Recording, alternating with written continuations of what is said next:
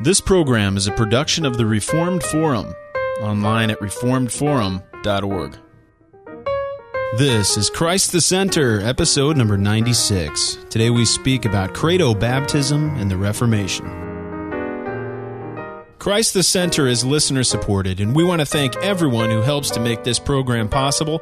To read more about how you can contribute, please visit reformedforum.org/support.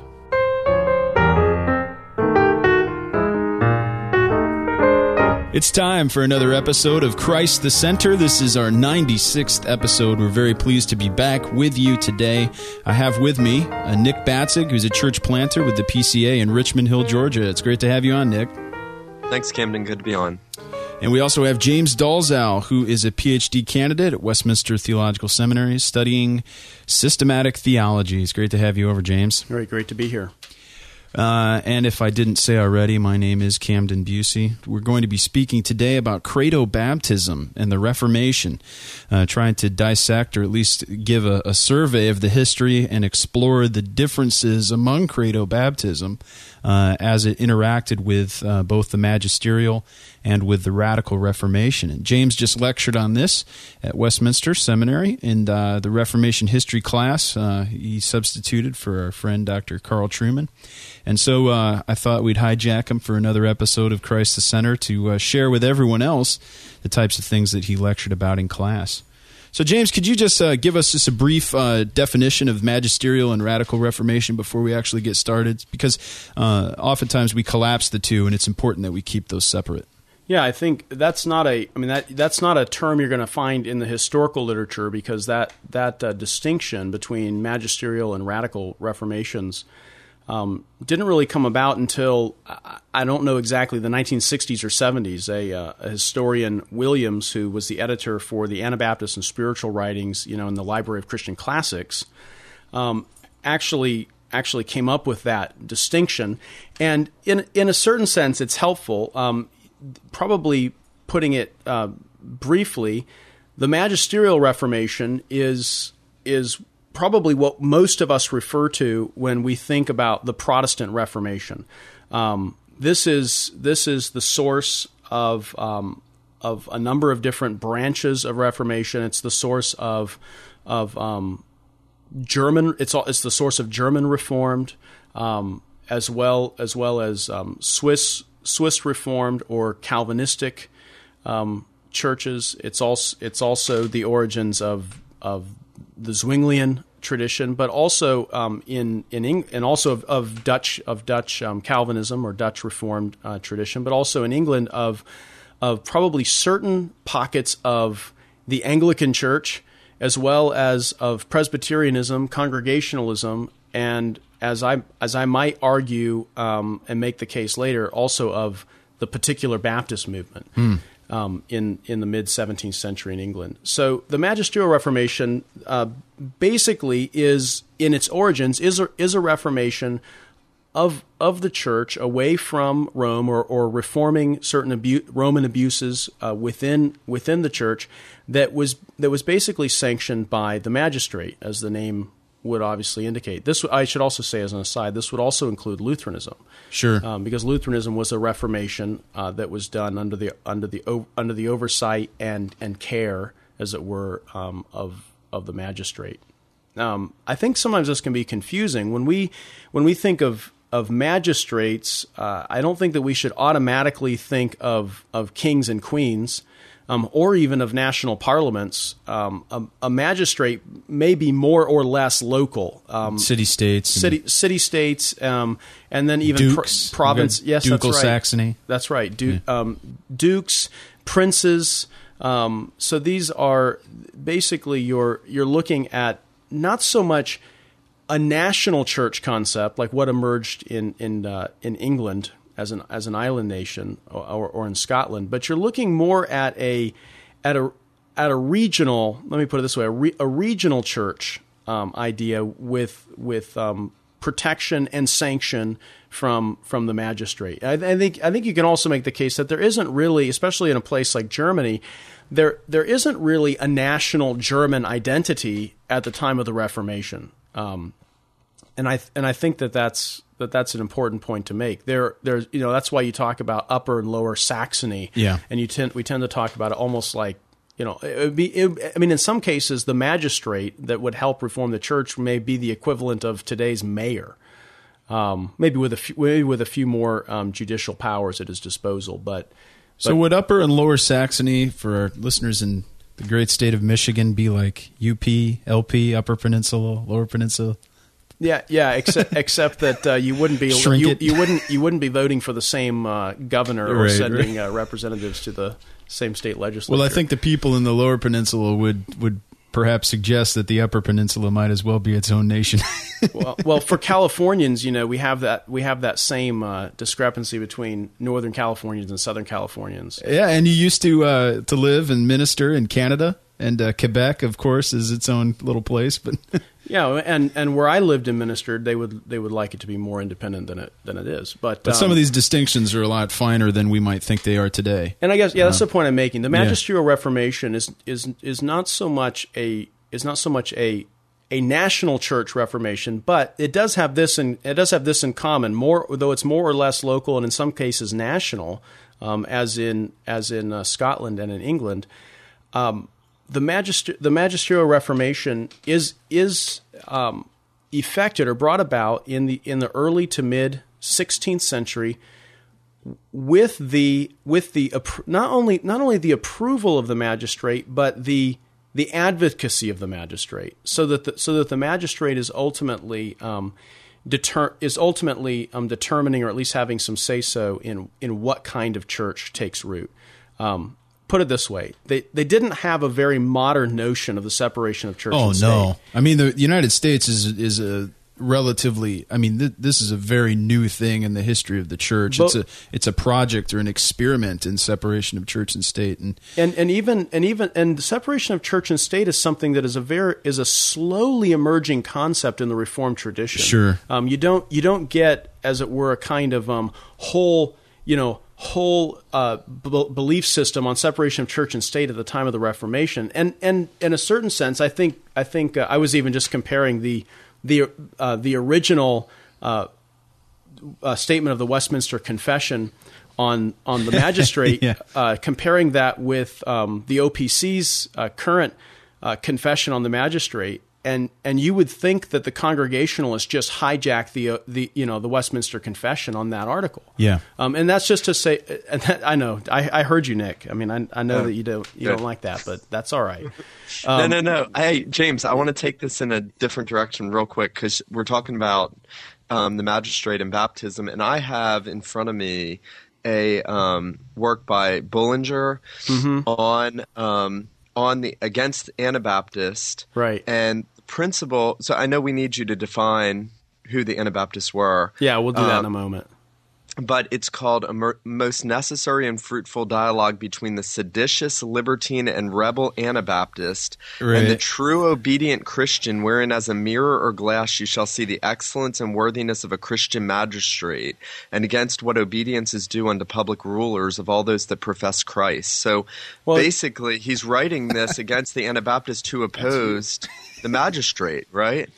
Yeah, that's exactly right. But you see, I mean, we'll talk about this in a moment. But the opposition to the magistrate there was not a kind of you see, I think what had happened in Anabaptism, especially in Zurich of all places, was that the Anabaptist view, and I'll talk about this more because it has to be compared and sharply contrasted to the Baptist view. The Anabaptist view was that to be a magistrate was an unholy and defiling thing. A Christian could not be a magistrate. The office of the magistrate was de facto to throw in your lot with this passing present evil age. It was to be unseparated from the world. And of course, their view of the separation of church and state, I would almost want to go further and say it was really a view of the separation of Christian and state. So that it's not just an institutional separation of church and state. It goes a little further, and it's an actually personal separation of the individual Christian and the state.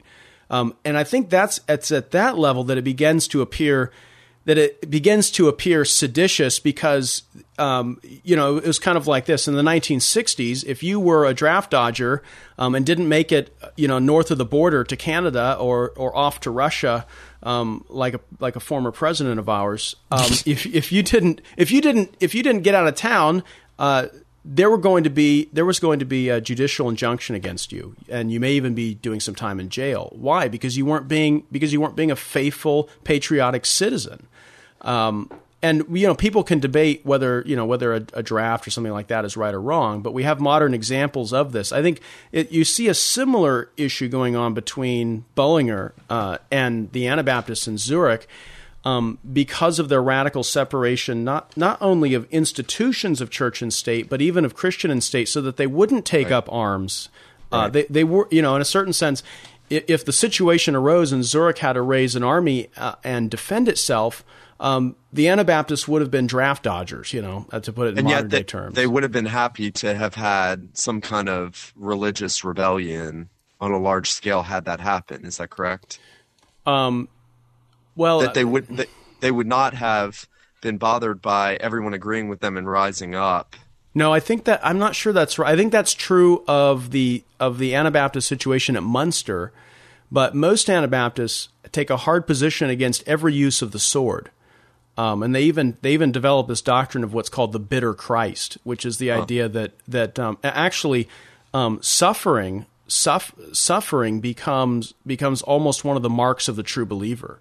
Physically and really suffering at the hands of the state in this present age. So you bring up the issue of sedition, and it raises itself because, especially in terms of ecclesiology, because the church was not thoroughly separated from the state. I would argue that the beginnings of a kind of modern Reformed view of the separation of church and state, or as Presbyterians and Reformed Baptists like to say, the spirituality of the church. Yeah. The seeds of that doctrine are sown in the writings of Calvin and even in Bullinger's sermons. So you can find the origins and the beginnings of a separation of church and state, but this doesn't mean that suddenly Calvin wakes up one day and says, we need to get these things separated institutionally, though you can see his desire for that. I mean, you read his letters and the accounts of his contests with the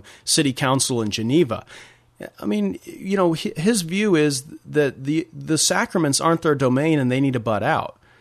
You find differences among the reformers. We can't think of all these reformers having identical views, even of the relationship between church and state. Right. If you look at the ways that Zwingli went about trying to enact reform versus how Luther did it, or versus how others. I mean, people were very upset with Zwingli. Even his own people. You look at the affair of the sausages, which my wife thought I was making up when I was trying to tell her about it. She thought I was pulling her leg. But there's a real thing called the affair of the sausages, in which these soldiers ate sausage during a Lenten fast. And Zwingli was kind of okay with it, but at the same time, he didn't eat it. And so he's one of those guys that's like, well, I want to kind of go along with the magistrate, but let's go a little slower. Let's not go really fast and make this sharp break or sharp reform. And I would say that in terms of the break between radical and magisterial, we've kind of talked about. I think magisterial, you can kind of intuit what is meant by magisterial reformation. That to some extent or another, the magistrate has an oversight and a duty to protect the church in his province or his nation, whatever the bounds of his rule are. He has an obligation to protect and promote the true religion, and also to put down false and seditious beliefs that are going to disrupt either the faith of men or of society. But because church and state were so much more closely wedded in that day, theological aberration or differences had much more potential to disrupt the peace of society. And though Zwingli in Zurich in the early 1520s does have certain reforming impulses, I mean, we can think of the development of his memorialistic view of the Lord's Supper.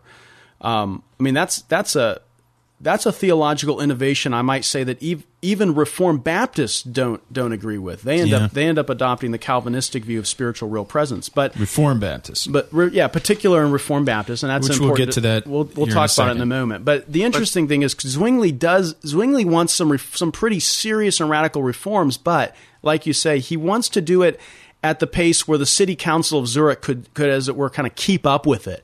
And too much too fast was going to ruin the cause of reform altogether. And we might see, if I don't want to step on any toes, but we might see an analog with that today.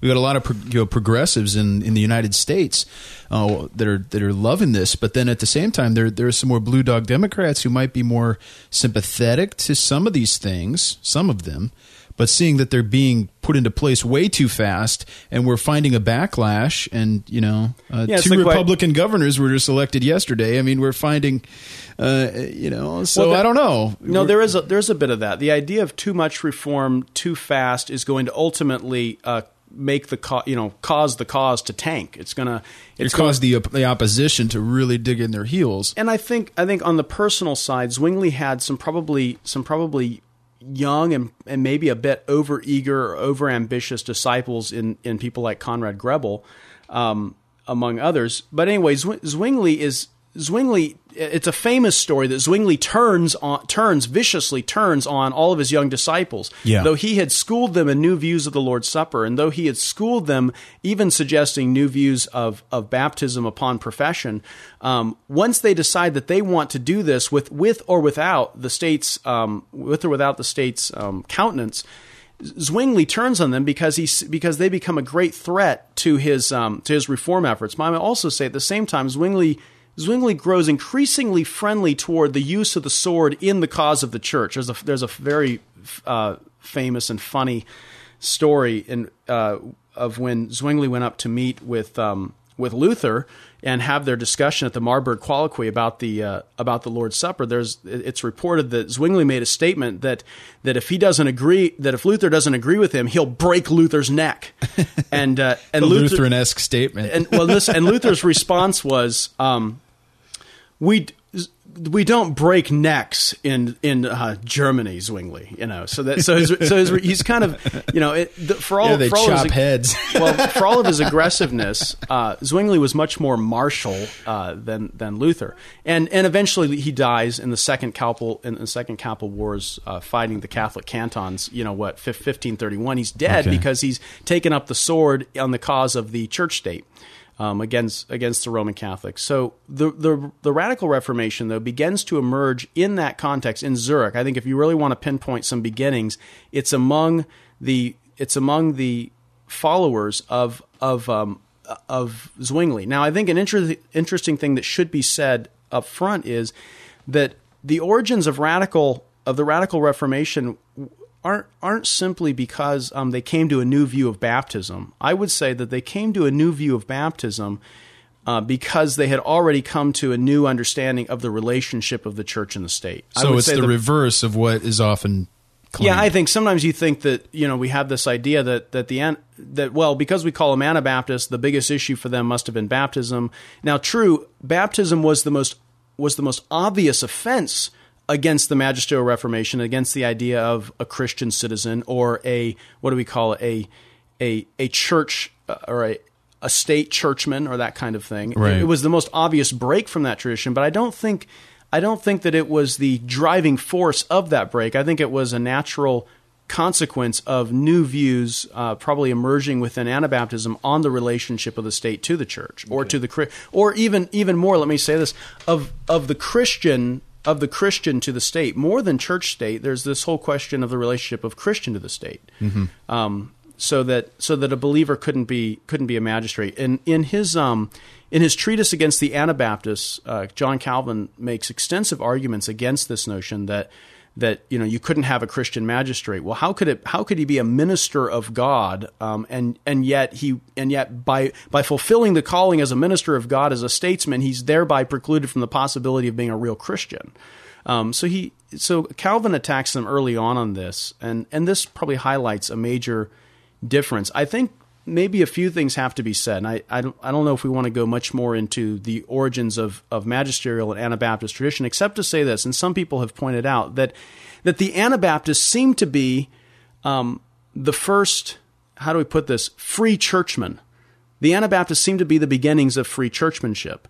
And yet, I think we would want to say, especially Presbyterian free churchmen, which in England began officially in 1662 and in Scotland was really solidified at the time of the disruption in the middle 19th century, Presbyterian free churchmanship or congregational free churchmanship wouldn't necessarily look to the free churchmanship of the Anabaptists as their legitimate forerunners, meaning the motivating impulses of Reformed free churchmanship are quite different than the motivating impulses of Anabaptist free churchmanship. Anabaptist free churchmanship develops out of this idea of what's called the pure church.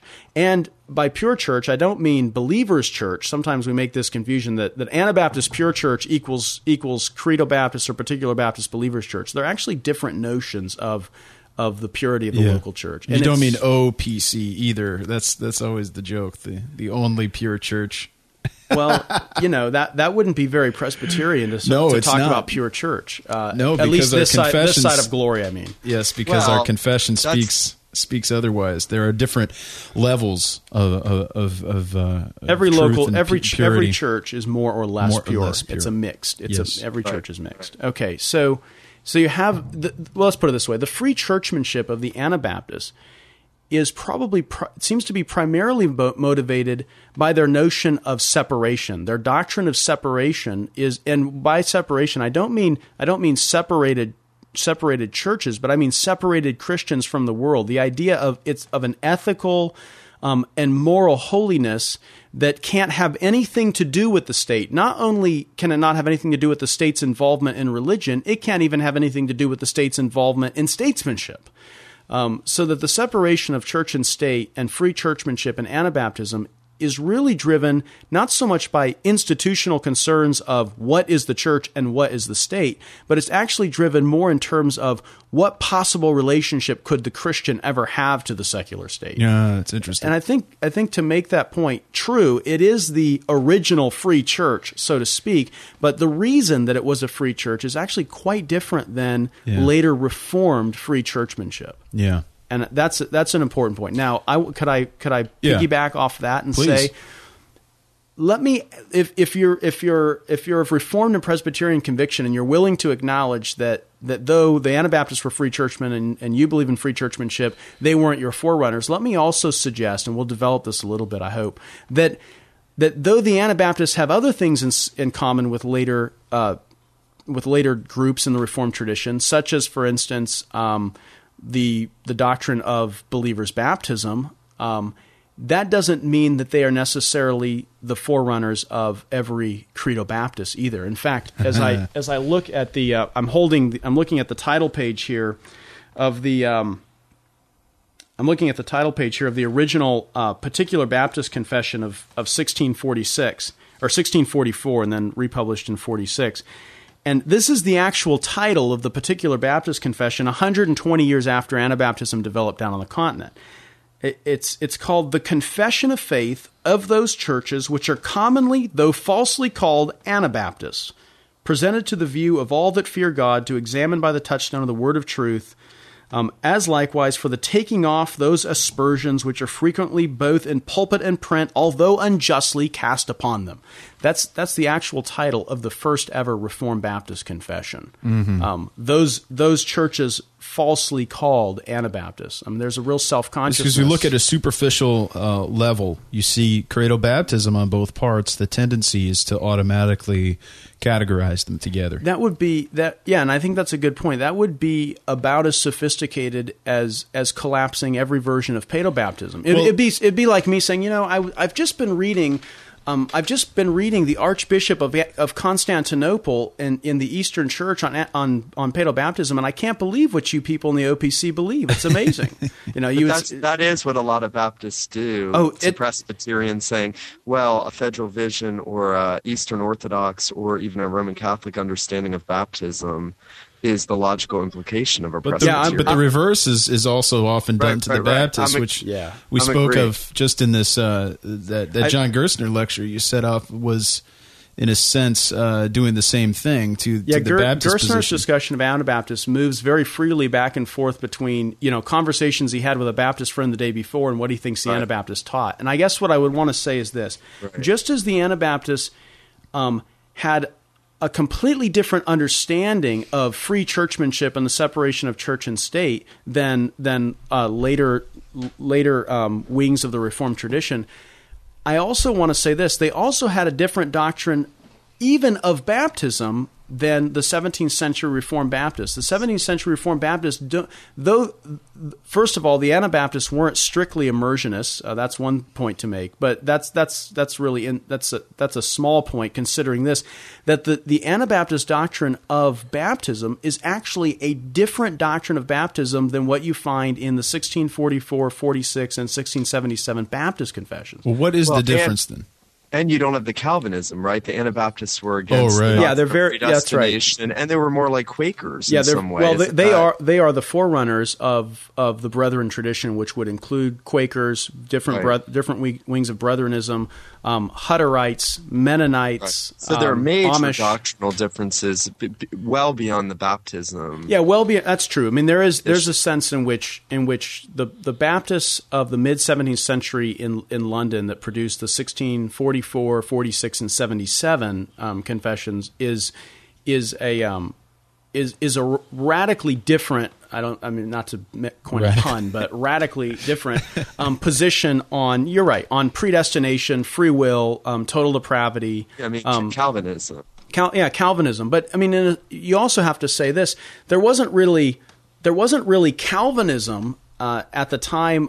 Calvin isn't even a convert to the Protestant faith at the time that the Anabaptists are really beginning and forging their identity.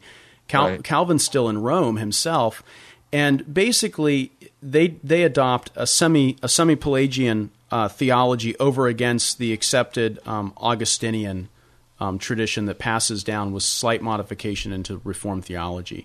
What does this definition of baptism look like then? In distinction between Anabaptists and then particular and general Baptists? It's good. You bring up general Baptists. I think we have to throw a third Baptistic group in there, which are the English General Baptists, which are also significantly dissimilar from continental Anabaptists, and I'll try to explain that in a moment. Basically this.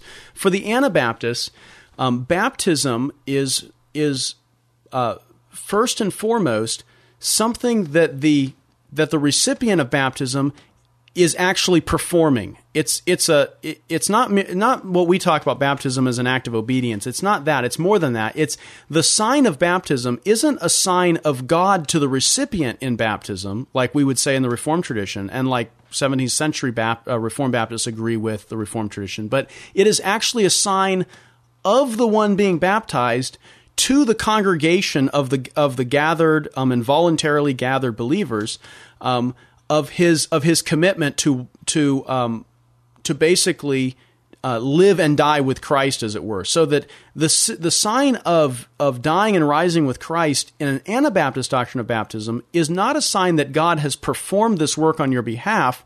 It's not something. Let's put it. I think can sum it up this way: baptism is not a word of God to man, but it's a word of man to man in Anabaptism. And in fact, in a lot of ways, maybe just an aside, I don't want to go off on this, but that's a lot of what we see in American Baptist experience today, is we basically look at baptism as primarily a statement of belonging. And of course, both the radical and magisterial Reformations believe that baptism is that sign and act by which someone officially enters the church. So they're agreed on that. But more than that, more than the sign or seal of entrance to the church, what is actually the performative value of the sacrament or ordinance of baptism? Anabaptists would say that the performative value is something that man himself performs by making a statement of intention to be identified with the church and to suffer with Christ, as it were. So it's a statement of intent and declaration and commitment. Let me put it this way: a statement of maybe personal testimony and resolve. That's not at all what you find that's not all what you find among the Reformed, obviously, or among Reformed Baptists in particular. Reformed Baptists would basically say that it is first and foremost a sign of God to the believer, and it's something that baptism is first and foremost a word of God to man, not of man to man. Trying to find the correct. Okay, here we are on of baptism. This is the 1677 Baptist Confession. Baptism is an ordinance, and let me just say this: don't get hung up on the fact that Baptists don't use the word sacrament. I think Reformed Baptists don't use the word sacrament. And I think part of the reason why, especially in 1677, is because the threat of Roman Catholicism in England in 1677 was much more. Who's on the throne in 1677? Charles II, and he's soon to be followed by the Roman Catholic James II. Roman Catholicism is a greater threat in England in 1677 when the Baptists write their confession than when their forerunners in 1658 Congregationalists wrote the Savoy Declaration, or than when the Presbyterians wrote the Westminster Confession. The threat of Roman Catholicism is more conspicuous, and I think that's why there's a little bit of a fear of the word sacrament, not because they don't essentially stand with the Reformed tradition. Anyway, that's a big aside, I know. and it was probably an overreaction, a caution to the superstition bound up with the idea of mystery, sacrament means mystery. And of course, the Roman Catholic Church, the Puritans obviously don't have that element of priestcraft in, their doctrine. But so I think it's probably just a matter of caution more than it is, because nature. The same men who wrote these Baptist confessions and used the word ordinance in other letters and sermons are just as are willing to use the word sacrament. So I don't think it's it's not a big hang up. Anyway, baptism is an ordinance of the New Testament ordained by Jesus Christ. This is interesting. To be unto the party baptized, a sign of his fellowship with him, that is with Jesus Christ, in his death and resurrection, of his being engrafted into him, that language is taken right from the Westminster Confession, and of remission of sins. So everything up to that point, this is the beginning of chapter 29 of the 1677. Up to that point, what is baptism for the 17th century Reformed Baptists?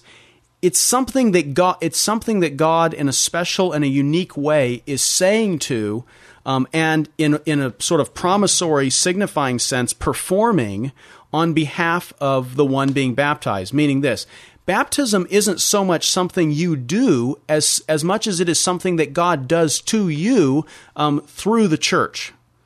James, I have to say that sounds very Presbyterian, buddy. Yeah, and just for the sake of comparison, let me read from the confession. It's all my Baptist friends. Seriously, this is a major point, and this is not for me to get in an argument. But you're right. I mean, just wait till we get to the Lord's Supper. even modern Reformed Baptist, I fear sometimes. Obviously, not you, but I do fear, because James is different. This is what I'm saying I'm doing. This is what I'm Cam. saying I did, and it's my statement rather than this is what God is saying. This is his sign. Well, for a matter of comparison, let me read Westminster Confession 28:1.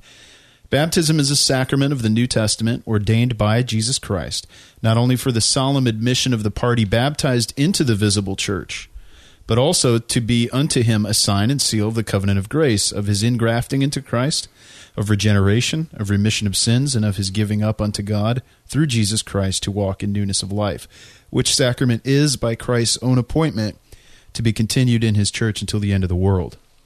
And very similar language there. There is, and I mean the difference in those in terms of what is actually occurring in baptism. The difference in those is relatively minuscule compared to the difference between both of those positions and the Anabaptist position. Exactly. And interestingly, the Baptist additions of a sign of fellowship with Christ in his death and resurrection. Now, of course, that concern of this is what I see them doing. I see the Reformed Baptists basically enlarging on what is already there in Calvin and in the Presbyterian Confession about when you talk about union with Christ, engrafting into him. Basically, they're just specifying exactly the nature of specifically what it is to be engrafted into Christ. It is to be united to Christ in his death and in his resurrection. Now, death and resurrection obviously gives rise to certain Baptistic convictions about the mode of baptism. Right. But I think it's important to notice this. The mode of baptism follows from what they understand baptism to be signifying, and they understand baptism to be signifying that God has incorporated you into living in vital union with Christ, which doctrine they take both from Calvin's soteriology and from the engrafting language of the Savoy Declaration and the Westminster Confession of Faith. The point being, though we arrive at a different conclusion about the mode of baptism, we aren't necessarily getting there from different theological traditions. We're only extracting out a difference in terms of practice, but not a difference in terms of what we actually think baptism is saying to the recipient. So this brings up the point that you made in class, though. There is no capital B Baptist in the 16th century. Right. I made that point in the lecture because Carl had asked me to give a talk on the relationship of Baptists to the Magisterial Reformation. As I began to think about the 16th century Magisterial Reformation, the conclusion I came to was that there is no first person Baptist connection to the Magisterial Reformation in the 16th century because there are no Baptists. There are Baptistic positions, but there are no Baptists in this traditional sense, even there in the 16th century to be present. The Baptist position basically emerges from two strands of English separatism within the Anglican Church in the early to mid 17th century. So to speak of the tradition that they rise out of, at least the particular Baptists, good. We can't say that for them that it's different from what it is for the Presbyterians at the time, because the soteriological tradition is the same. Good. I'll give the short version of how that happens. The question is obviously, hey, look, in the 17th century you have these Credo-Baptist views. Some are Arminian, some are Calvinistic. Called the general or the particular Baptists. General being Arminians, particular being being in reference to atonement. Particular redemption. That obviously is a shorthand phrase of describing a group more aligned with the Reformed tradition as a whole. But where do these Baptists come from? I think the popular story is that Baptistic view begets Baptistic view. That's the idea. That one Baptistic view that precedes another in time must also be trail of blood, right? Yeah, must also be part. Yeah, well, trail of blood, or even more general. Trail of blood. Our general inclination to think. Well, that's true. The trail of blood theories, are part of this. That tends to be more of an Anabaptist fascination, though some hard separatist American Baptists also like to tap into it and trace the roots right back to the original Baptist, John the Baptist. Right. Anyway, I say that facetiously, but sorry for interrupting. My point is even more than the trail of blood theories, which are obviously outlandish and unsubstantial in scholarship, is this tendency that we all have toward a kind of successionist view that when we see one position that looks similar to one before it, that we think that there must be some kind of organic family tree at work there. Right. But what I'm wanting to say is just as much as Presbyterian and Reformed free churchmen would deny all organic ties to Anabaptist free churchmanship, so also particular Baptists and general Baptists want to deny all organic connections to Anabaptist Credo-Baptism, meaning our Credo-Baptism comes from different impulses. Now the question is, well, then where'd it come from? I mean, if you're saying these aren't they're only forerunners in time, but they aren't even in the same family tree. I'll give you an illustration. My last name is Dolezal, or Dolezal is probably a more correct pronunciation. It's a Bohemian name, very common in the Czech Republic. It's a Czech name. When my son was born, there was a nurse in the hospital whose last name was exactly the same, Dolezal. I had never met a Dolezal in my life I wasn't related to, and I had never met a Dolezal who wasn't of Czech origin. And I said, "Oh, is your father from Prague?" And she said, "No, my father's Polish." And so somehow the name had passed over into this line of Poles and had nothing ethnically or nationally to do with my heritage at all. The point being, we tend to think that because something looks similar or sounds similar, it must be part of some grand scheme of organic succession or material inheritance. And what I'm wanting to say is, both the General Baptist tradition and the particular Baptist tradition in the 17th century are not the heirs of Anabaptism in any way whatsoever, any more than Reformed Free Churchmanship is the heir of Anabaptism. The driving impulses are different. So where does it come from in England? In short, it stems from the fact that England had such an incomplete Reformation. I mean, the big joke in Reformation history is, when you talk about the English Reformation, the joke is, what English Reformation? And you can see that in that the English church has a Reformation in parts, but because of the heavy hand of Queen Elizabeth, she doesn't really allow the church to thoroughly reform. In fact, if there's any new head of the church, she simply displaces the Pope with herself in a way.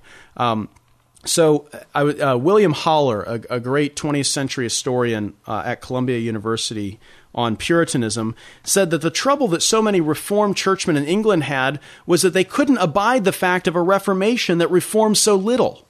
That was the difficulty in 1558. That Elizabeth comes to the throne, and her Reformation is rather incomplete. She retains a lot of Roman sacerdotalism, etc. All right, so what happens? You have an incomplete Reformation. So this puts the screws on those who believe in Reformation through the magistrate, because now you're faced with a magistrate who wants you to be Protestant, but doesn't really want to allow you to thoroughly reform the church. And so you're still wearing the garments of Rome. You're still bowing or kneeling rather to receive the Lord's Supper placed on your tongue by the priest. You're still railing off the Lord's table at the east end of the church. I mean, you're doing a lot of Roman things. Well, why would Elizabeth want to keep all those things? I think the quick and easy answer is because a lot of her Anglican priests had only a few years earlier been Roman Catholic priests when Bloody Mary was on the throne. Exactly. So here comes Elizabeth. She's got to keep this state church in line. Well, you have a choice. You have all these Roman Catholic priests serving under Bloody Mary for 5 years, persecuting the Protestants relentlessly. Elizabeth comes to the throne. She makes it very easy for them to convert to the Protestant faith because substantially, outwardly speaking, they really have to reform or change very little. You can basically you can be a Roman Catholic without the Pope. Is about what Elizabeth's reforms amount to. At the same time, though, she wants to accommodate the sympathies of Reformed churchmen in England, those that were more in line with Cranmer's reforms. And she wants to incorporate them. And so the church is made up of both Anglo-Catholics, high sacerdotal, high sacramental Anglo-Catholics, and also Reformed churchmen that are hoping that they can effect some reform from the inside. But we have to say something about what happened in the 5 years of Bloody Mary. During the 5 years of Bloody Mary, something happened in English life for which there wasn't really a counterpart in the Continental Reformations. What happened was that Protestants really had two choices under Mary. You could go underground, as it were, and meet in secret. And then what are you doing if you're meeting in secret? But you're gathering voluntary associations of Christians together as a manifestation of the true and Reformed church. In other words, she sort of forces them into a version of congregationalism, or at least of separated churchmanship. And it plants the seed in the mind of Protestant Englishmen that it is possible to exist as Reformed churchmen without the magistrate's blessing. Okay, but something else happens. Other Reformed-minded Englishmen leave England, and they go down to the continent, and they go to either Zurich or Geneva, and they experience Reformation to the full, as it were. I like to say that if you're an Englishman, if you're an Englishman who goes into exile under Bloody Mary's reign from 1553 to 58, those 5 years, if you leave England and you go down to the continent for the first time and you begin to experience Reformed church life in Zurich or Geneva, it's sort of analogous to someone in Kansas who's only ever experienced the county fair finally going to Disneyland for the first time.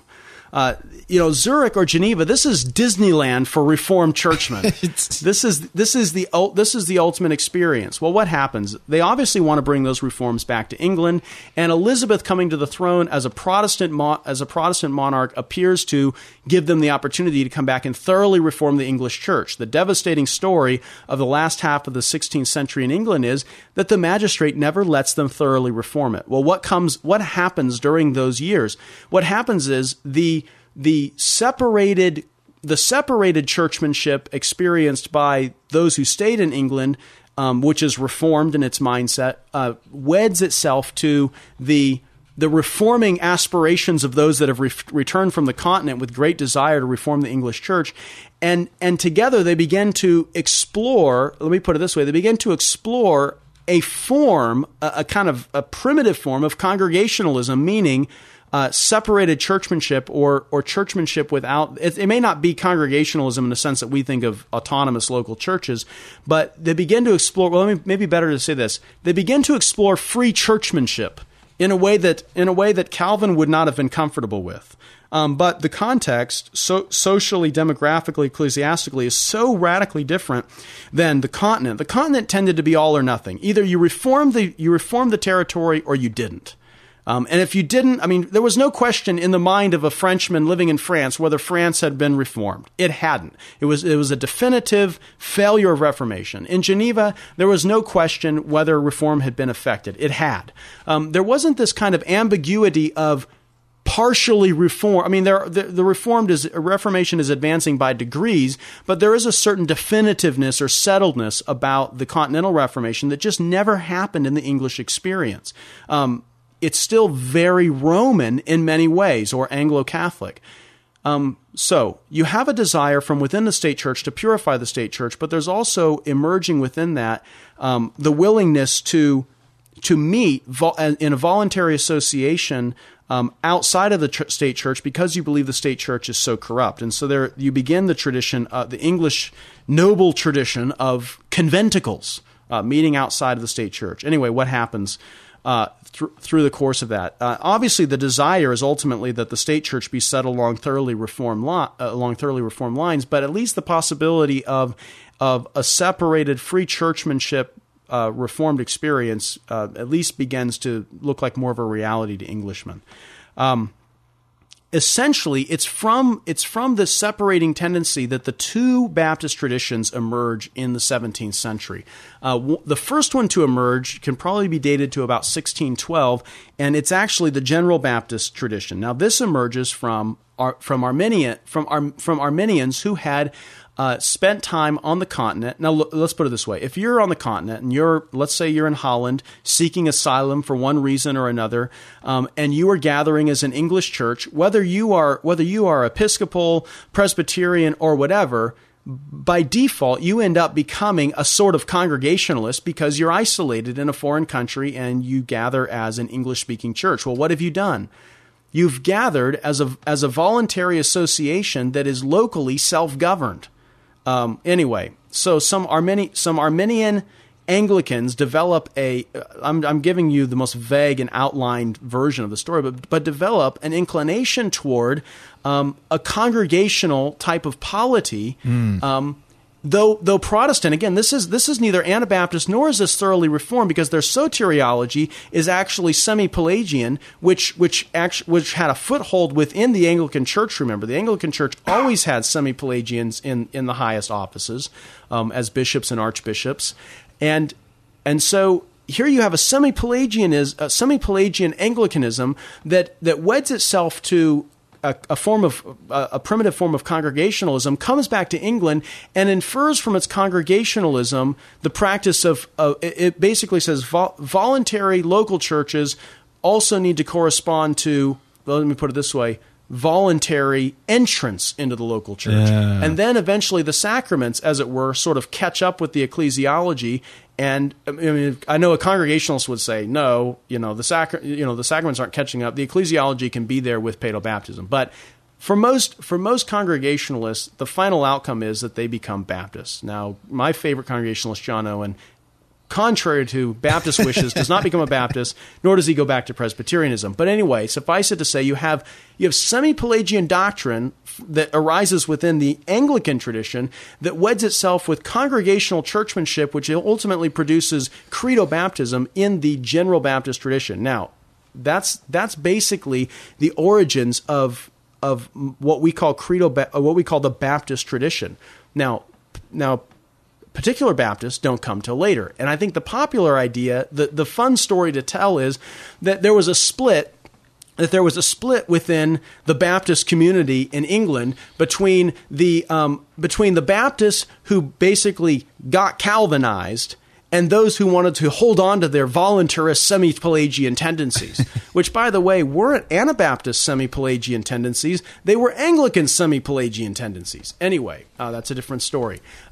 So here you have this group that suddenly becomes enlightened within the General Baptist movement, and they decide that they're going to become, 5-point Calvinists. But I have good news for you, and the good news is this: there never actually was a split within the English Baptist church life between the particular and general Baptist, because there never was a union between the particular and general Baptist. The particular Baptist tradition does not emerge out of the general Baptist tradition, but actually grows up alongside of it from a totally different context altogether.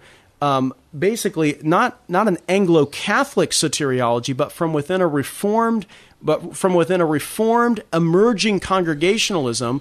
Eventually, by the 1630s, some congregations, particularly 7 congregations in London, come to adopt they debate for years. They don't just automatically one day say, well, we're going to be Credo-Baptist, but because they adopt a kind of separated churchmanship that is congregationally administered. When I say congregational, I don't mean the kind of what we tend to think of as local church autonomy. I'm not talking about radical autonomy. I'm talking about the keys, the sealing of church power being within the session or elders within the local church itself. Within the local church is the structure of ultimate church power. That's congregationalism in a nutshell.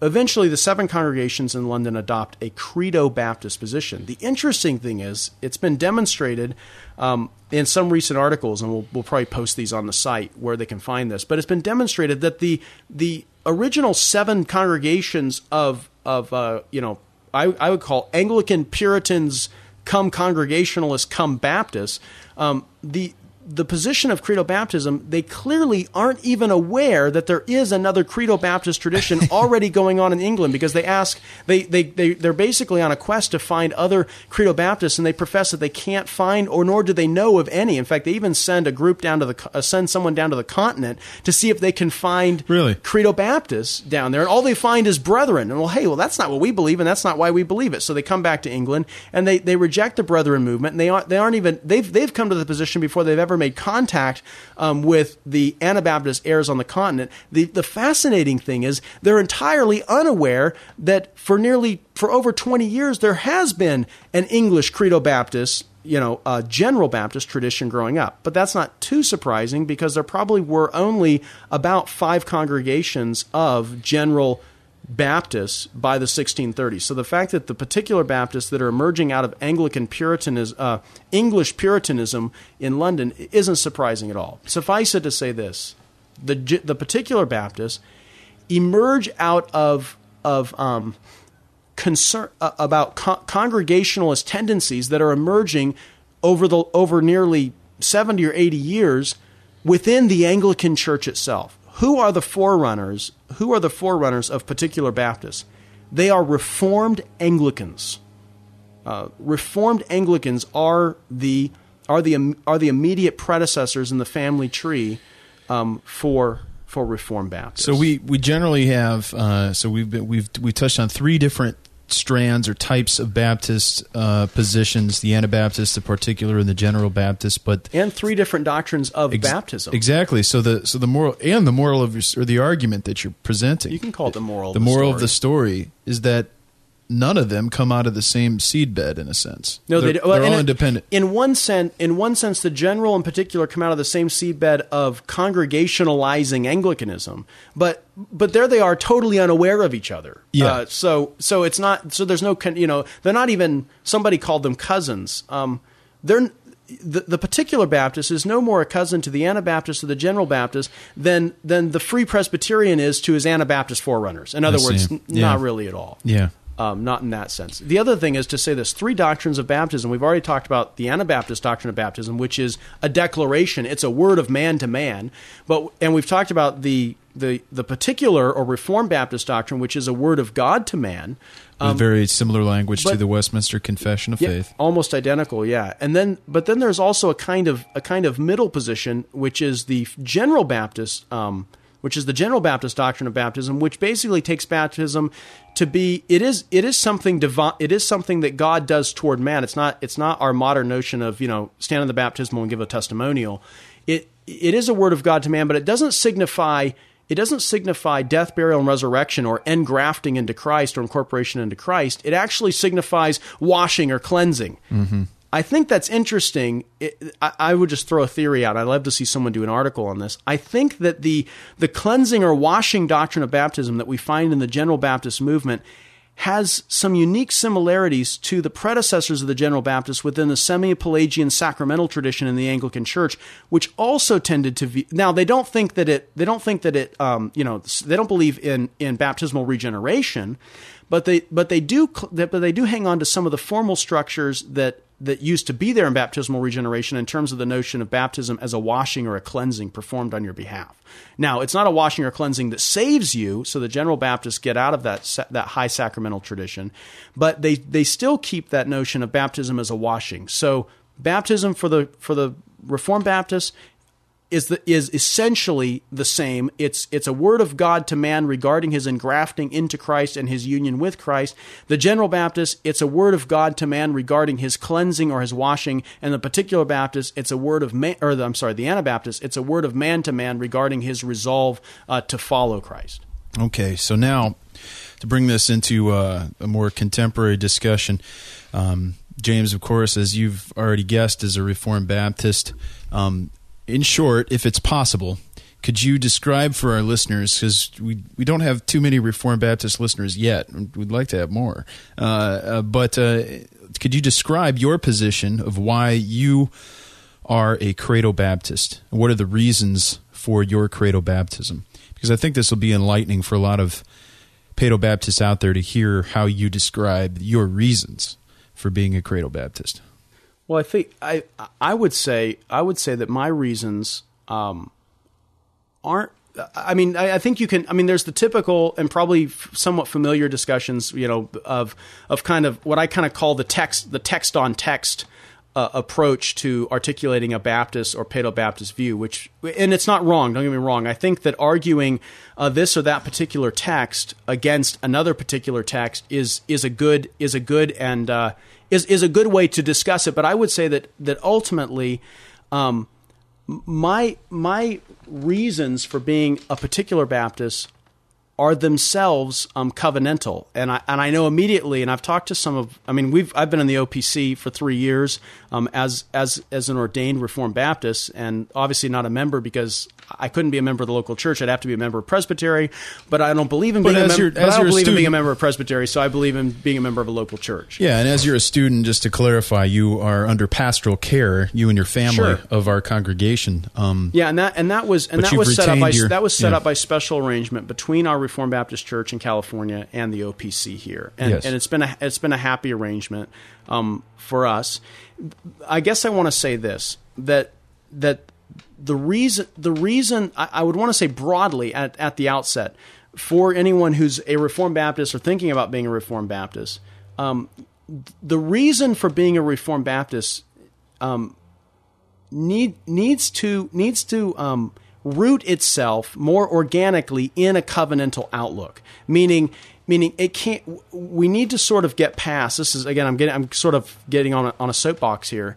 We need to get past the notion that I'm a Baptist. Oh yeah, and by the way, I'm also covenantal and Reformed. As if as if you can sort of hold one in the left hand and one in the right hand and say I'm holding both of these together. I like to say I'm not Baptist and Reformed, but I'm Baptist because I'm Reformed. Now, I think, and obviously the Presbyterians as well, you must have a different idea of covenant then.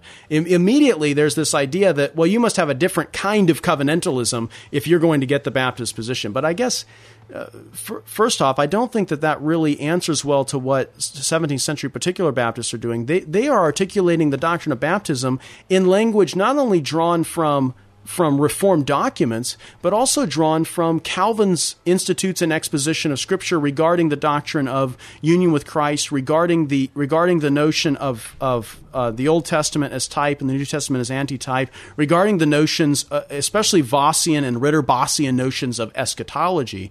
I would say ultimately my reasons for being a Baptist have more to do with my understanding of the already and not yet, and of the church as the eschatological people of God, because Christ is the eschatological Son. We are the eschatological Son corporately by incorporation, or to use the confessional language, engrafting into Christ. As participant with Christ, I see the church as the body of those that are in Christ vitally by faith. Yeah, so for typological reasons, though, I mean, just typological and eschatological reasons. Yeah, so you would see that the blood or the physical sign has, because of eschatology, has yielded to a spiritual sign. Well, yeah, and the reason I say that the sign isn't given now to blood descendants. Have we talked? See, you're getting me on a topic. I live in the world of Westminster Seminary and the OP, and I actually live very happily in this world, and as a convinced Baptist. But I've made it a point not to. I'm not the great evangelist for the cause, simply because I don't think it's my place to come into someone else's church or confessional school and change the minds of anyone. But Nick and I have had discussions about this too. I mean, the only question I would have, you said, most of the traditional paedo-Baptist summary would be that we have a different doctrine of, covenant or the covenants. And I understand that as a Reformed Baptist, you have a covenant of works, covenant of grace structure. I believe the Bible does.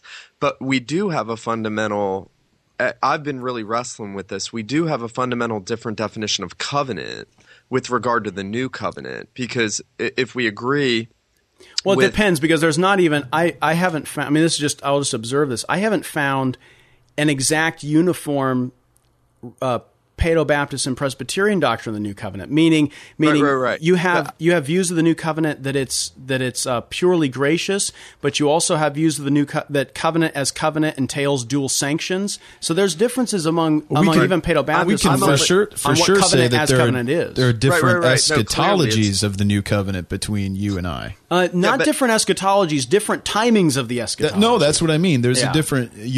We would say you are overly realized, and I would say that I'm under. I would say that you haven't accounted for enough already, and you would say that I'm not allowing enough not yet. Yep. But hey James, I'm not trying to challenge. I'm really just challenge me. That's okay. That's okay. I'm really just trying to get clarification. Well, let's put it this way. If anybody does listen to this, so I would say, and you're absolutely right. I mean, covenant's very hard to define. Clearly, our debates with Federal Vision have shown that. The 25 years ago, all the debates in the Dutch Reformed churches show that. I generally accept sort of a hybrid definition, modified definition from O. Palmer Robertson, that a covenant, berith diatheke, diatheke being the counterpart, is a bond, almost like a legal. He says in blood. A legal bond. Now, he says in blood. The problem I have with that is why was there need for bloodshed before the fall? The Pactum Salutis is a problem for that. Yeah, exactly. Well, but it's a sovereignly administered bond, so it doesn't equal election. Now, this is the only question I'm trying to get at. When you come to a fully realized eschatological position of covenant with the new covenant, you have to say as a Baptist. I'm asking. I'm not. Yeah, go ahead. Imputing. I'm saying you have to say, it seems to me, would it be correct that you would have to say covenant equals election in the new covenant, but it doesn't in the old? No, see, I don't say that. I would say, and again, I'm sort of striking out on my own here. I would say that in any place that you have, that covenant always corresponds to election, even in get this, and follow me here because there's a few layers of explanation of this. Even in the Old Covenant,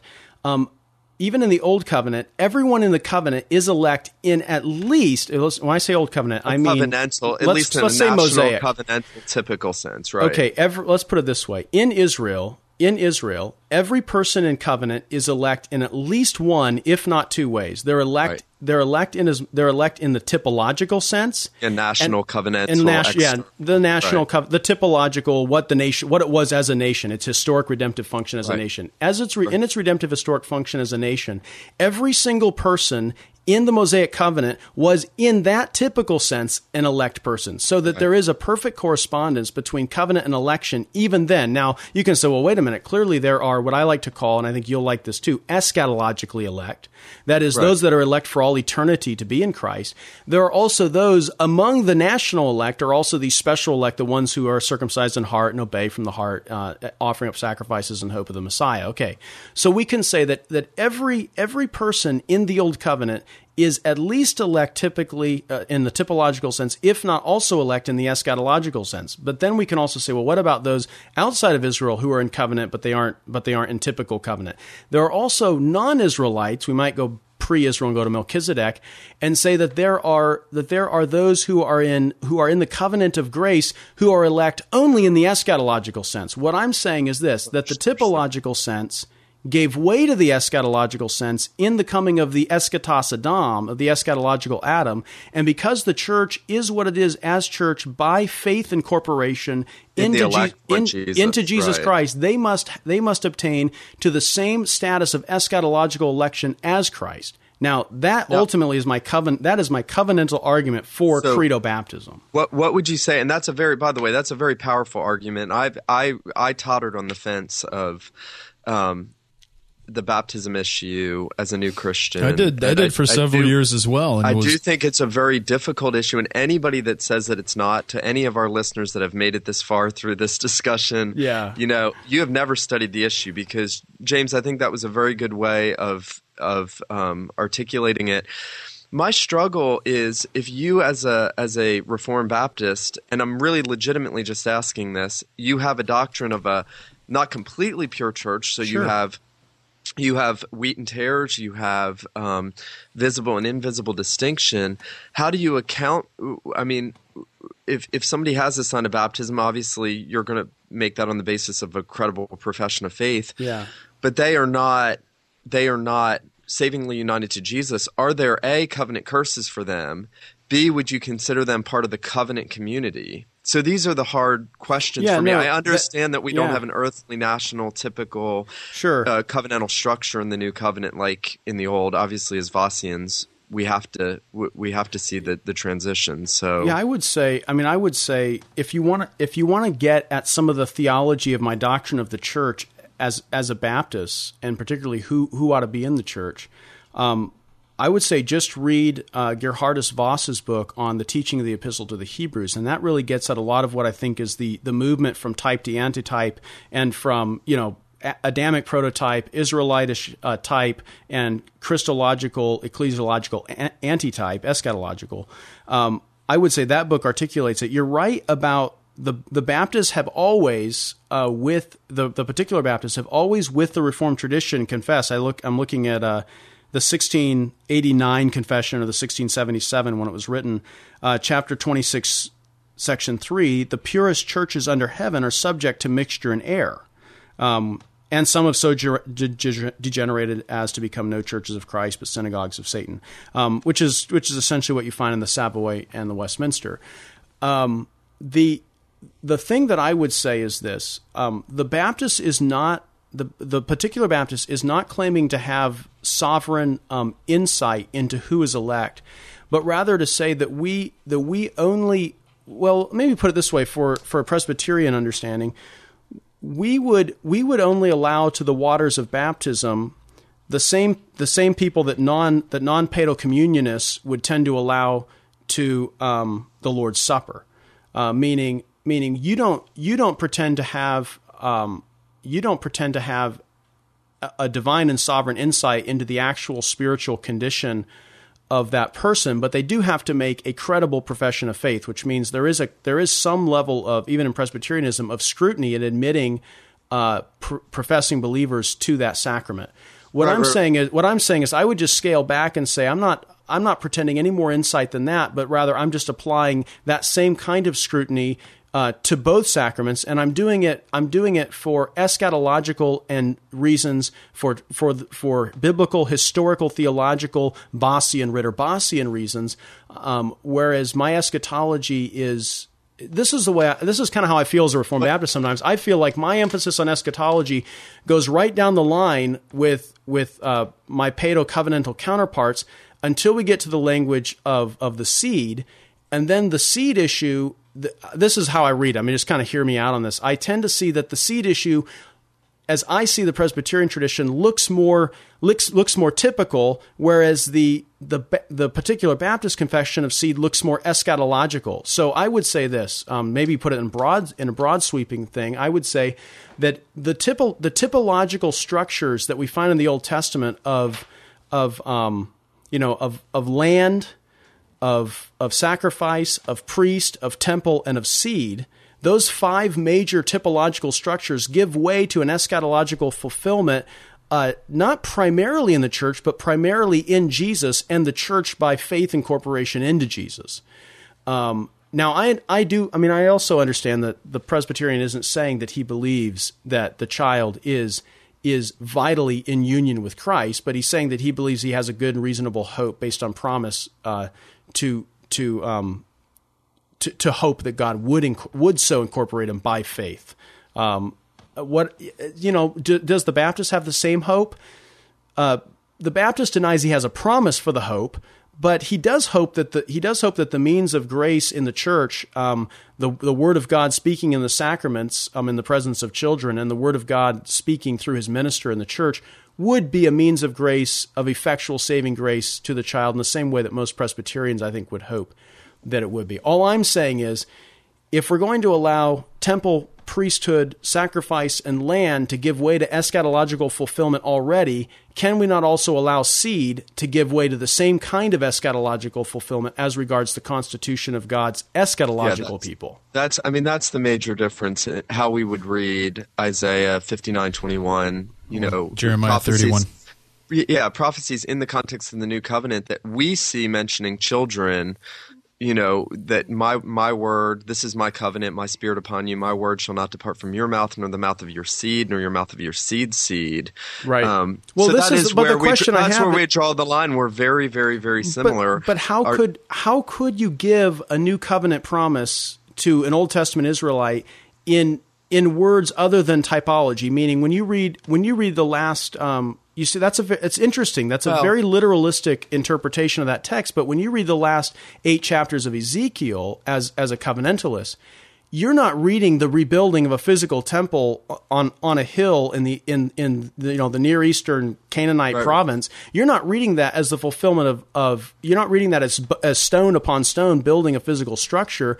You have a different eschatological understanding of what that temple and restitution is. What I'm saying is, eschatological promises are frequently in the Old Testament couched in or given in the husk of typological language. So would you apply that to Acts 2, the promises to you and to your children, and as many as will believe? Do you apply that typologically? Then? I would apply that eschatologically, meaning I would say physical.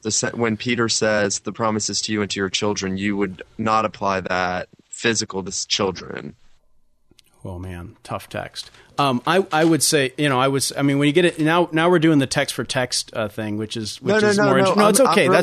I'm not trying to avoid that. I'm not trying to avoid that, but I would take that as not a promise to your seed as physical seed, but to a promise to your seed, in as much as they join with the believers, to all who believe. I think the elect seed, which we do make that distinction. That's true. You do make that distinction. The promise is ultimately to the elect descendants, not. But we also look at it as a free offer of the gospel, and this is a tough issue. I'm the first to say, I could certainly argue back on a number of these points. At the end of the day, it's a very, very difficult issue. So kind of I appreciate how much you've thought through and how consistent you're being with your typological, redemptive, historical. Kind of coming full circle on the historical place. I think one of my concerns is that both Reformed Baptists and our Presbyterian counterparts understand that the origins of Reformed Baptists are within the unique and organic developments of the magisterial Reformation itself. Now, obviously, it drops the magisterial, but hey, so did the Congregationalists and Presbyterians eventually. And I think it's there are some. I'm hopeful that there is some peace being made between Reformed Baptists and Presbyterians. I'm thinking of Jim Dennison's projected 3-volume work on Reformed Confessions. Right, the first volume came out from Reformation Heritage. He's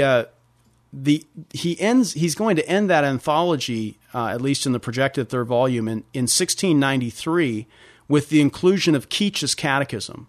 Keach's Catechism is essentially the particular Baptist counterpart of the Westminster Shorter Catechism, and I thought it was. I think it's interesting. Benjamin Keach, is that right? Right, that's right. And I think it's interesting that Dennison, no Baptist himself, is willing to conclude his 3-volume anthology of a continental and English Baptist or English Reformed confessions with the inclusion of a short particular Baptist catechism.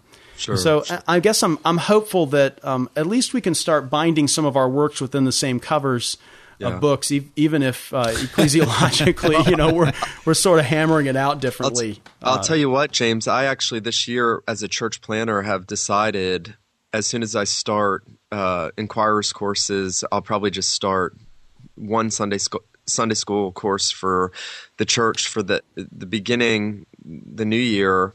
For the next couple of years, and my goal is to work through all of the Protestant confessions to show that Protestant confessions were Reformed confessions. And I'm certainly going to do the London Baptist Confession just to show, while we have these points of dissimilarity and disagreement, look how much we have in common, and that Protestantism was Calvinistic. Yeah. Protestantism was, there was uniformity on 99% of these things, and that Protestantism was not broad evangelicalism, and that's why we need to be working together. I think and Protestantism was self-consciously confessional, and confessional didn't mean the individual church's statement of faith, but it meant a doctrine by which you bound yourself to other churches of like faith in a kind of mutual obligation. I'll suggest this, throw out a book title as we wrap it up. When you teach that, especially as relates to Presbyterians, Congregationalists, and Baptists, I would heartily recommend Jim Renahan's book, True Confessions, Baptist Documents in the Reformed Family, in which he sets up. It's kind of like Beeke and Ferguson's Reformed Confessions harmonized, but this is a harmon. This is actually the full documentation of every confession that he includes, and he sets out in parallel columns the 1677 Baptist right next to the Savoy and next to the Westminster, and he puts in bold any words that are changed or different. And it's really a fascinating parallel edition of Baptist, Congregationalist, and Presbyterian confessions of the 17th century. It's like running, for all of you programmers, like running a diff in SVN. And I'll give it. Okay, I don't know what that is at all. I'm not a programmer, but I'll give another plug. Jim Renahan is teaches at the Reformed Baptist Institute on campus at Westminster Seminary in California. And though that is not an official extension or wing of Westminster Seminary, California, which is, to anyone concerned, still a firmly paedo-baptistic confessional school, 3 forms of unity or Westminster standards, but they have carved out a little space for the Reformed Baptist Institute to teach particular Baptist history and symbolics. And I think Jim Renahan, you would find him very sympathetic to the mainstream of Protestant and Reformed development. Sure. Well, let me pull a Bill O'Reilly and close with a cheap shot and tell you I'm going to give you the last word, but I actually won't give you the last word. from Jeremiah 31.